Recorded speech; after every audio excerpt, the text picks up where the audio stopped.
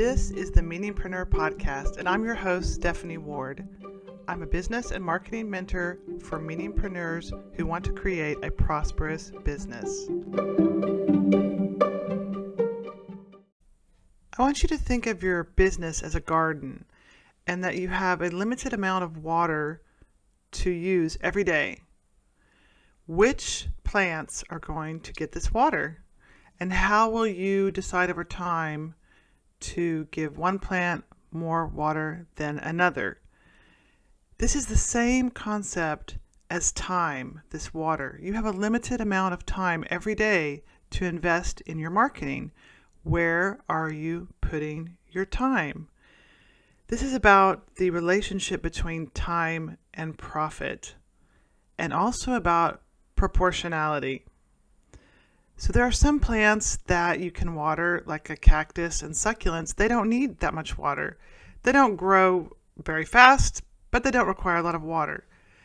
On the other hand, if you look at bamboo, there are some species that can grow up to 1 meter a day or 1 yard a day. That's a lot, right? So if you think about the difference of those two plants, and they're getting the same amount of water and perhaps even less on the bamboo, and they're getting such a high return. This is exactly what I'm talking about, proportionality. So investing, pouring your water on which plants, investing, putting your time on which of your marketing strategies. How do you know where to put your time? The reason this is so important is because you could be spending 70% of your marketing time and energy and money, if you're spending money on ads, on something that only has a 5% return and you don't even know it. On the other hand, imagine if you set 30% of your time, your marketing time, on something that brings you 80% return. This is why it's so important to truly understand where your clients are coming from. Now, how do you figure this out? Well, you ask them. When people come to you, ask them, how did you hear about me? If they're buying something from you online, you can't ask them. You can always do a survey later. So asking people is one way, but the other way to know is to use Google Analytics for your website. Now, I know your website isn't your only pathway, but it's a very important one. And Google Analytics, I know people have shied away because they think it's too complicated. They don't know how to set it up. So let's just talk about it. If you have Google Analytics set up on your website, hooray, good for you. Now, use it. Go, log in every week, look at it, understand what's happening there. If you haven't yet done this and it's too overwhelming for you, then hire someone to do it. Ask your web person or find someone else to do it for you. Just get it done, because if I haven't mentioned it already, it's free, absolutely free, and it tells you everything you could ever want to know about where people are coming from, how they find you. I mean, it's mind-blowing. And so I'm always just like, why don't people look at this? And, you know, if you're not a numbers person, you're not into statistics, all that, I get it. But, I mean, this is such amazing information that will help you spend your time better, more effectively, and then that way you can do the work you love, right? That's why you're a meaningpreneur. That's why you're out there trying to change things and make a difference. So that's why it's important. So if you can't get past this whole analytics, just remember, connect to your why, Simon Sinek, and focus on the reason you're doing this is to figure out how you can serve more people and serve them better. So think about where you're spending the majority of your time. If you're spending all your time on Instagram or other social media platforms, are you really getting clients from that?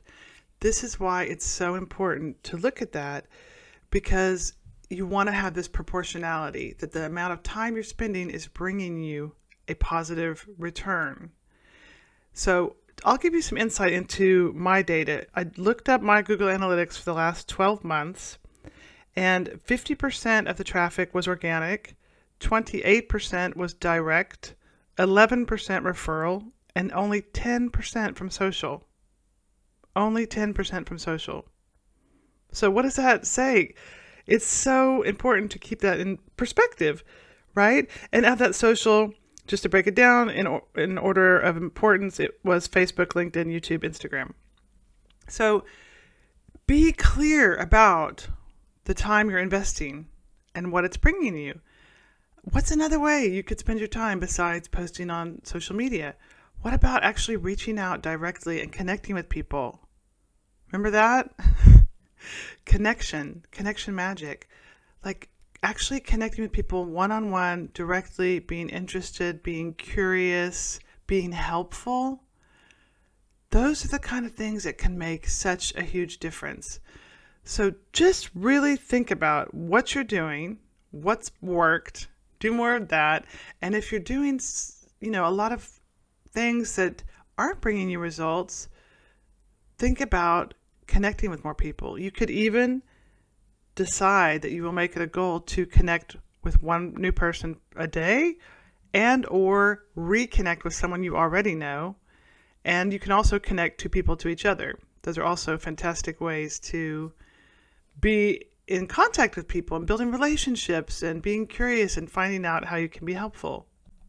Use a combination of asking clients how they found you, using data from your website, look at social media platforms. You can look at analytics there and figure out where you're spending your time and look for your bamboo that you can water that will grow faster and easier for you so you can spend more time doing the work you love and making a big difference for your clients.